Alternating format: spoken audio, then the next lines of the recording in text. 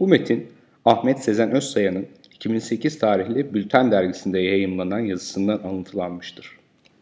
Mimarlık camiasına Rahmi Bediz, Demirtaş Kamçıl, Mimarlık Bürosu ve çalışanları hakkında bir çalışanı olarak bildiklerimi, gördüklerimi anlatmak ve bu vesileyle İstanbul Devlet Güzel Sanatlar Akademisi mezunları Demirtaş Kamçıl'ı Rahmi Bediz'i saygıyla anmak istedim.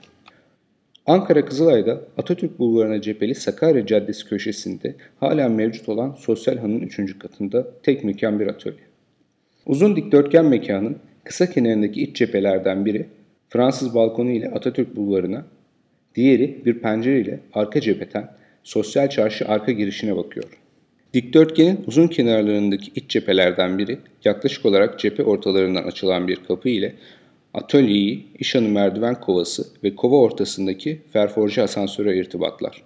Diğeri ise Atatürk Bulvarı cephesinde komşu bina ile bitişik nizam olduğundan sağır duvar. Kısa kenar arka cephe pencere önünde. Bulvar trafik gürültüsünden uzak, karşı karşıya birbirine yaslanmış iki ıhlamur kaplama çizim masası. Atölyeye kapıdan girip sola, pencereye doğru baktığınızda sağ masada Demirtaş Bey, sol masada Rahmi Bey çalışır. Mekanı genişletmek ve aydınlatmak amacıyla Demirtaş Bey'in arkasındaki duvar sandalye yüksekliğinden sonra tavana kadar ayna kaplı. Giriş kapısı ile çalışma masaları arasındaki alanda çok amaçlı masa. Yaklaşık 1'e 2 mermer tabla. Sağa bulvara doğru baktığınızda sırtı sağır duvara dönük, aralıklı olarak yan yana 2 adet çizim masası. Karşılarındaki duvarda yaklaşık 50 santim yüksekliğinde, 50 santim genişliğinde, kapaklı duvar boyunca zeminden yaklaşık 90 santimde duvara sabitlenmiş dosya dolabı. Dosya dolabının sabitlendiği ve çizim masalarının arkasındaki duvarlarda atölyenin o anda çalıştığı proje ile ilgili çalışmaların mavi ozalit kopyaları. Demirtaş Kamçıl'ın oğlu Atıf Kamçıl'ın Ankara Atlı Spor Kulübü'nde binicilik arkadaşım olması, Demirtaş Bey'i tanımama ve askerlik hizmeti sonrası mesleği öğrenmek ve para kazanmak için mimarlık bürosuna müracaat etmeme sebep oldu.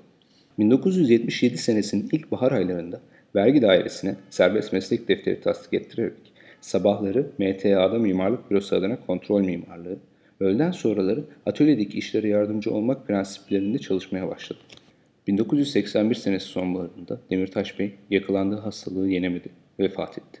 1982 senesi ilkbaharına kadar taahhüt edilmiş işleri tamamladıktan sonra Rahmi Bey atölyeyi kapattı. Emeklilik çerçevesinde İstanbul'da yaşamaya başladı. Ben de başka firmada 2 sene çalıştıktan sonra halen sahibi olduğum mimarlık, müşavirlik, inşaat taahhütü hizmetleri veren şirketimi kurdum. Tek mekan atölyede karşılıklı bitişik masalarda çalışan ve iş ortağı olan 2 mimarın çizgisinden çıkan ve inşaatı gerçekleşen yapılardan benim bildiklerim Rumeli Han, Ankara Ziya Gökalp Caddesi, Kalabalık Han, Ankara Selanik Caddesi, Kuğulu Çarşı ve İşhanı, Ankara Kavaklıdere, Moda Çarşı ve İşhanı, Ankara İzmir Caddesi, Onur Çarşı ve İşhanı, Ankara Demirtepe, Sosyal Çarşı ve İşhanı, Ankara Kızılay, And Apartmanı Çarşısı ve İşhanı, Ankara Yenişehir, Yeni Konak Mağazaları Binası, Ankara Bakanlıklar, İsrail Evleri, Ankara Emek Mahallesi, Yeşiltepe ve Yıldıztepe Kooperatif blokları, 1950 yılı itibariyle Ankara'nın ilk çok katlı yapıları, Ankara Emek Mahallesi. MTA Enstitüsü, kuruluşundan 1980 yılına kadar ki Planetoryum Müze dahil bütün yapılarının ve vaziyet planının tüm projeleme hizmetleri ile idari kontrollük işleri olarak Ankara Balgat. TPAO Genel Müdürlük Binası, Ankara Milli Müdafaa Caddesi, TRT Genel Müdürlük Binası, Ankara Su Deposu, Arı Sineması, Tiyatrosu ve Apartmanı, Ankara Bahçeli Evler, Ors Rulman Fabrikası, Ankara Eskişehir Yolu 65. kilometre. Mimarlık hizmetlerinden elde ettikleri kazançlarda her biri ayrı serbest meslek defteri sorumlusu şeklinde ortak oldukları için vergi matrahları hep yüksek olmuştur. Yakın arkadaş veya akrabalarının elde edilen kazanç ile meslek paralelinde işlere girme önerilerine ve tekniklerine ilgi duymamışlardır. Rahat çalışma, mütevazi hayat tarzını tercih etmişlerdir. Mimarlık bürosundaki para akışı, tahsilat ve tediyenin anında yarı yarıya yapılması prensibinden oluşmuştur. Yeni bir işin sözleşmesi yapıldığında her biri kendi avam projesini hazırlar. İş programına göre belirlenen günde çok amaçlı masada toplantı yapılır.